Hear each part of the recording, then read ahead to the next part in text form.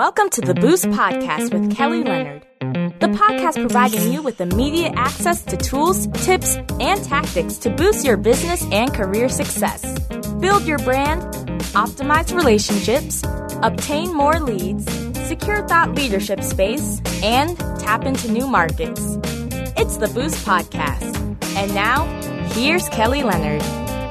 Hello and welcome back to the Boost Podcast. I'm your host, Kelly Leonard. Today I'm chatting with Alan Heyman. He specializes in helping introverts rise into their power and coaching them through transitions. Alan has coached leaders who were born in 17 countries and work on 5 continents. The part of Boost our conversation covers is optimize relationships.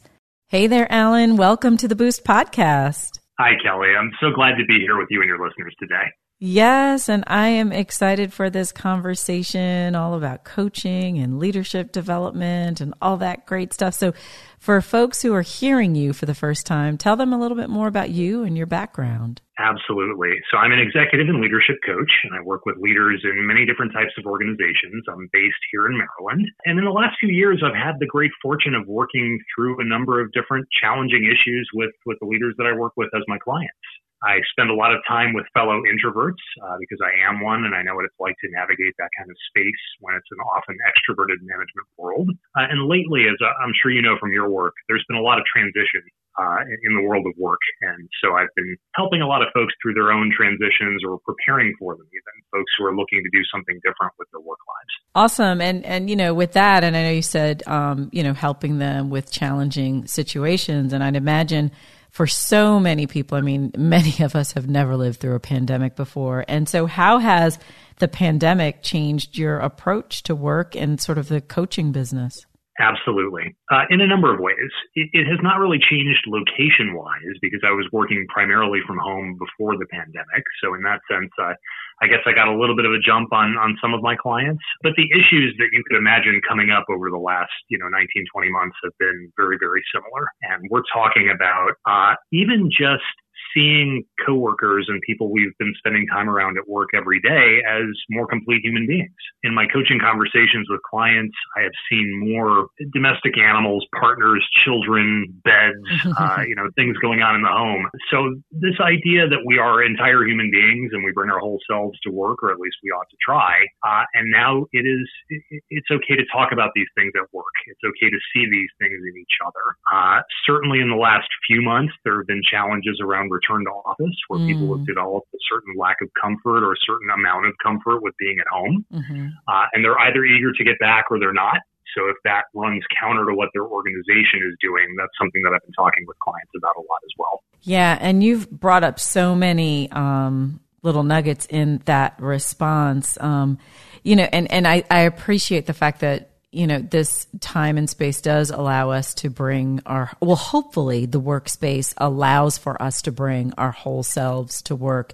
I'd imagine there are challenges in and around that as well, in that some folks, and you started by introducing yourself as an introvert. And so how have you found certain introverts who perhaps don't want to necessarily expose themselves to others in like their home space, and now they're essentially inviting others into that space? And I imagine that's particularly challenging for folks who sort of identify as introverts. I think so. I think you're right. And, if I had to summarize that entire issue in a word, I would say boundaries. And it is difficult to have boundaries when work and home are in the physical space that are the same. Not everybody has a door that they can close at the end of their workday in their home office. And I remember very distinctly toward the beginning of the pandemic, I had a client in London who was single and living in a studio apartment, and she leaned over to check on a lasagna that was in the oven while we were speaking during our coaching call, and she didn't have to get up because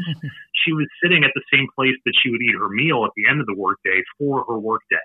And so for clients like that, it was a real challenge. And honestly, introvert or extrovert, I find that a lot of folks who are in that situation with space at home were more eager to get back to the office if they could than the others. Yeah, and it's interesting. It's that challenge of, are we working from home or are we living at work, right? Which is it that we are experiencing right now? And so yeah, to your point around boundaries, I think so many people are challenged with, particularly folks, I'd imagine if you love what you do, it becomes really difficult to turn it off. Because you're always, it's unlike when you were commuting perhaps to an office. It's like maybe you had the discipline where you would shut down and like leave those things in the office. But now when your laptop is on your dinner table or in your bedroom, it becomes really challenging to establish those boundaries. I think you're absolutely right. The commute itself is a boundary of space and time.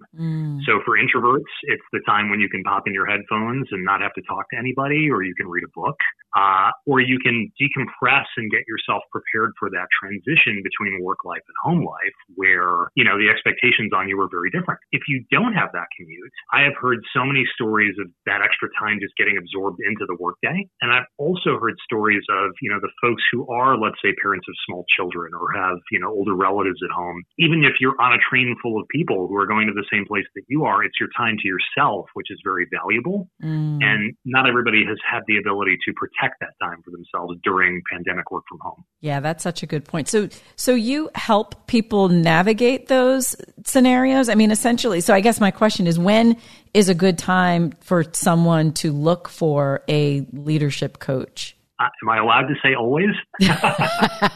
Absolutely, if that's your response.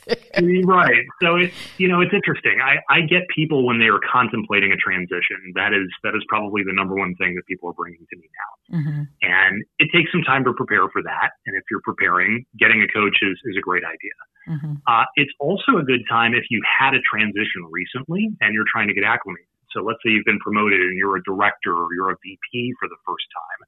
Having a coach can help you build some of that scaffolding to keep you secure in that position in a way that you might find challenging if you're just working on it by yourself. So those are excellent times. It's also a good time if you're just feeling a little bit stuck and you're looking for some help getting around those obstacles that might be in your way, because we put obstacles in our own way all the time. And so I think there are several key things that a relationship with a coach will bring.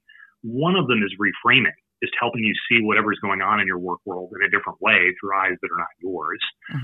Another is accountability, in that you're going to design actions with your coach and your coach is going to hold you to it. Kind of like when you're working with a fitness trainer, you're more likely to do the reps. And a third is this challenge idea that I bring, which is that if you're a leader, you're surrounded by people who are going to tell you a lot of things that you want to hear. And that happens more and more as you climb the levels of leadership. And it's just what it is. It's not a reflection on your character or yourself as a person. It's the nature of a power dynamic. So a coach is going to tell you things don't make sense or don't add up or sound like an excuse in a gentle, supportive way, but in a challenging way that you might not hear from your spouse or your chair of the board or your kids or the people who report to you, because all of those people have a stake in your outcome. And a coach, while a coach is on your side, they don't have a stake in your outcome. So that makes a big difference. Okay. So then generally, because since you equated it to working out, does someone normally come to you and they already have a particular set of goals or desired outcomes that they're working towards? Or how does that even work, those initial conversations? Usually there's some idea that there's some sort of presenting situation that they're looking to grapple with, or they or somebody close to them has identified a set of issues that they'd like to work on. So what I usually do in an introductory conversation before we even decide to work together is tease out what some of those issues are. And then also during the first session, we would make a roadmap for the coaching engagement and figure out what issues are going to fit where. Now, I'd imagine, because you said one of the 3 reasons why someone might engage a coach is because they're contemplating a transition. Of course, right now we're hearing about the Great Resignation, right? And so I'd imagine, is that one of the 3 areas that you see most widely used, where people are tapping into coaches in order to determine whether it makes sense for them to make these moves? Or do you find that oftentimes people have already made up in their mind that they're leaving and that you're just helping them to navigate that process? So I see a little bit of both. And I think there's value in either one. It just depends on how much time you have, how much patience you're going to give yourself, and also, frankly, how big the transition is going to be. So if you're going from, a similar job in one firm to another job that's quite similar in another, that may not be a significant enough transition to look for engaging a coach, but I'm talking about people who want to change careers or are looking to move into a different industry or perhaps a different part of the country, or I'm getting some retirement lately as well. So thinking that out, kind of balancing the issues that are at play. And honestly, and this is something I've seen quite a bit in the last few months, people are looking for someone to say, it's okay. You can give yourself permission to do this. You can take this risk. You can show up in a way that maybe feels a little bit unfamiliar to you. And you know this from all of your tremendous and incredibly insightful work on LinkedIn, it's a bit of an act of courage to put yourself out there as wanting to do or doing something different than what people know you for. Yes. And I experienced this in my own transition from working for other people to being a full-time coach and running my own business. Putting yourself out there takes a lot, and guiding people through that process a little bit can be very, very worthwhile if you do it with a coach. Yeah, and I'd imagine because there's some value to working with someone who's done it themselves, right? It's learn from my wisdom. Let me help you to not make the same mistakes that perhaps I reflectively may have made. And so I see great wisdom in engaging a coach for those types of conversations. Now, what about, because I know you take a unique approach, or you do some race and equity work. How do race and equity fit into coaching conversations? It's something that is receiving overdue and increased attention in the coaching business, I would say, to the point where lately it's almost hard to have a coaching conversation without it, because you're coaching the whole person. And I will ask from the very, very beginning of a conversation with a potential client, what issues of your culture and identity are affecting the way that you see the world and work that you feel are important for your coach to know about. And I get nothing sometimes, or a blank form. But the experience of being the first or being the only in a particular work environment is a structural burden that the individual has to carry. And, I've supported a number of clients through that experience, and they often find themselves in situations where they are having other people they can look up to. So they don't have to carry that burden all by themselves. And I've had a number of conversations lately with clients about what they would like to see in their wake. So in other words, the generation of leaders who are coming up behind them, what do the transitions look like? What do the milestones look like? And what do organizations need to do to change to support everybody where they are? Because that clearly has not been the case in business for a very long time in this country. Yeah, that's so true. And so in that case, do you then work with those leaders, those individuals, to help them to understand how they might be a part of the solution in terms of how can they use their power and or privilege in order to be supportive of other people? Or what does that look like? That's absolutely right. And I would say that's the case almost regardless of the individual cultural or identity characteristics of the person that I'm coaching. Because it does, the issues of privilege and power come up in leadership all the time. You can't have a conversation without it. So what are the implications for people coming up behind you? What are the implications for people who don't have the same access to power and privilege that you do? These are questions that I'm asking clients fairly frequently. Wow, that's awesome. No, I definitely appreciate that approach. And so that's something that you integrate into all of your coaching conversations? I would say it's something I integrate frequently. It's hard to get down to every individual conversation with every individual client, simply because there's a balance of what the client is experiencing as an individual human being and pretty much the only person I'm speaking to in that moment, and what they're encountering within their organization and what they have influence over. Gotcha. So, you mentioned sort of, that's one aspect of the work that you do. What does an average day, or I'd imagine there probably is no average day since you're dealing with humans and we are rather complex beings. So there is no such thing as an average day. But if you had to summarize what an average day looks like, what would it look like? Sure. So I have a variety of activities in my day, and I don't think I would be successful as a practitioner of a craft if I was doing more of this work in a more concentrated way than I could properly handle. And what I mean by that is I've discovered that my sweet spot is probably something not more than, say, 3 or 4 coaching sessions in a day. Mm-hmm.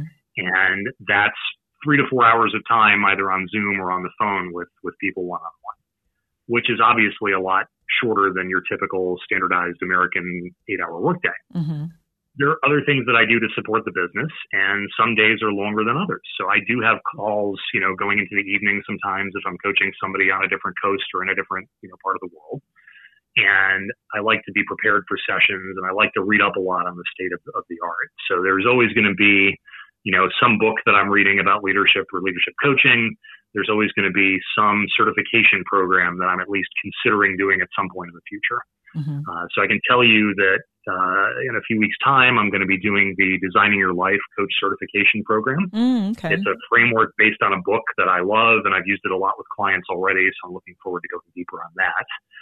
And I recently finished and handed over to an editor a manuscript of a book about coaching and analogies for leadership and life. So that's going to be coming pretty soon too. My background is in communications. I was a journalism major, so I haven't had the urge to leave my system entirely just because I happen to be coaching and leading a coaching practice. Gotcha. Good stuff. And and I know initially you said the 3 to 4 hours isn't the average day, but I'd imagine there's a tremendous amount of emotional there's the weight or the burden of supporting people through whatever it is that they might be experiencing at home or at work, just in life in general. And so those 3 to 4 hours, it's not linear, I don't think. And so I'd imagine, sometimes those 3 to 4 hours feels like an 8-hour workday just because of perhaps some of the heaviness that goes along with supporting people through transitions or just retraining or, these instances of feeling stuck in life. Indeed. And going back to the whole introvert thing from the beginning for a moment, if I may, I don't think of myself as especially antisocial. I like speaking in front of groups, and I speak with people for a living. That's my job. And I need to recharge my batteries by spending some time in solitude, by reading, by being out in nature. And I get a chance to do these things throughout the course of my day or at least my week. Because one of the advantages of being, the self-employed entrepreneur, as I know that is being able to structure your day where your energy is best. Yeah. So if I know, for example, that mornings are best for writing, I'm going to make sure that I've got some mornings blocked off during the calendar for that. Awesome. Well, Alan, this has been a great conversation. I appreciate your insight. If someone's listening in and they want to learn more about you or your work or engage you in some way, what's the best way for our listeners to reach out to you? Just visit my website at peacefuldirection.com. I've got a monthly email newsletter that I do with, different observations about leadership and things that are coming up in coaching that most people find pretty interesting and helpful. I'm also on LinkedIn and Twitter. Folks can feel free to find me there as well. I'd love to have a conversation with any of your listeners anytime. Awesome. Well, I definitely appreciate your time and thank you for what you do. Kelly, thank you so much. I'm glad that we got to spend a little time together today, and I'm looking forward to getting to know your listeners a little bit. Well, that concludes this episode of the Boost Podcast. Thank you again for listening in. If you don't mind, if you could like, subscribe, or share the podcast with a friend, I would greatly appreciate it. For more information on anything Boost related, you can visit our website at www.kellytleonard.com.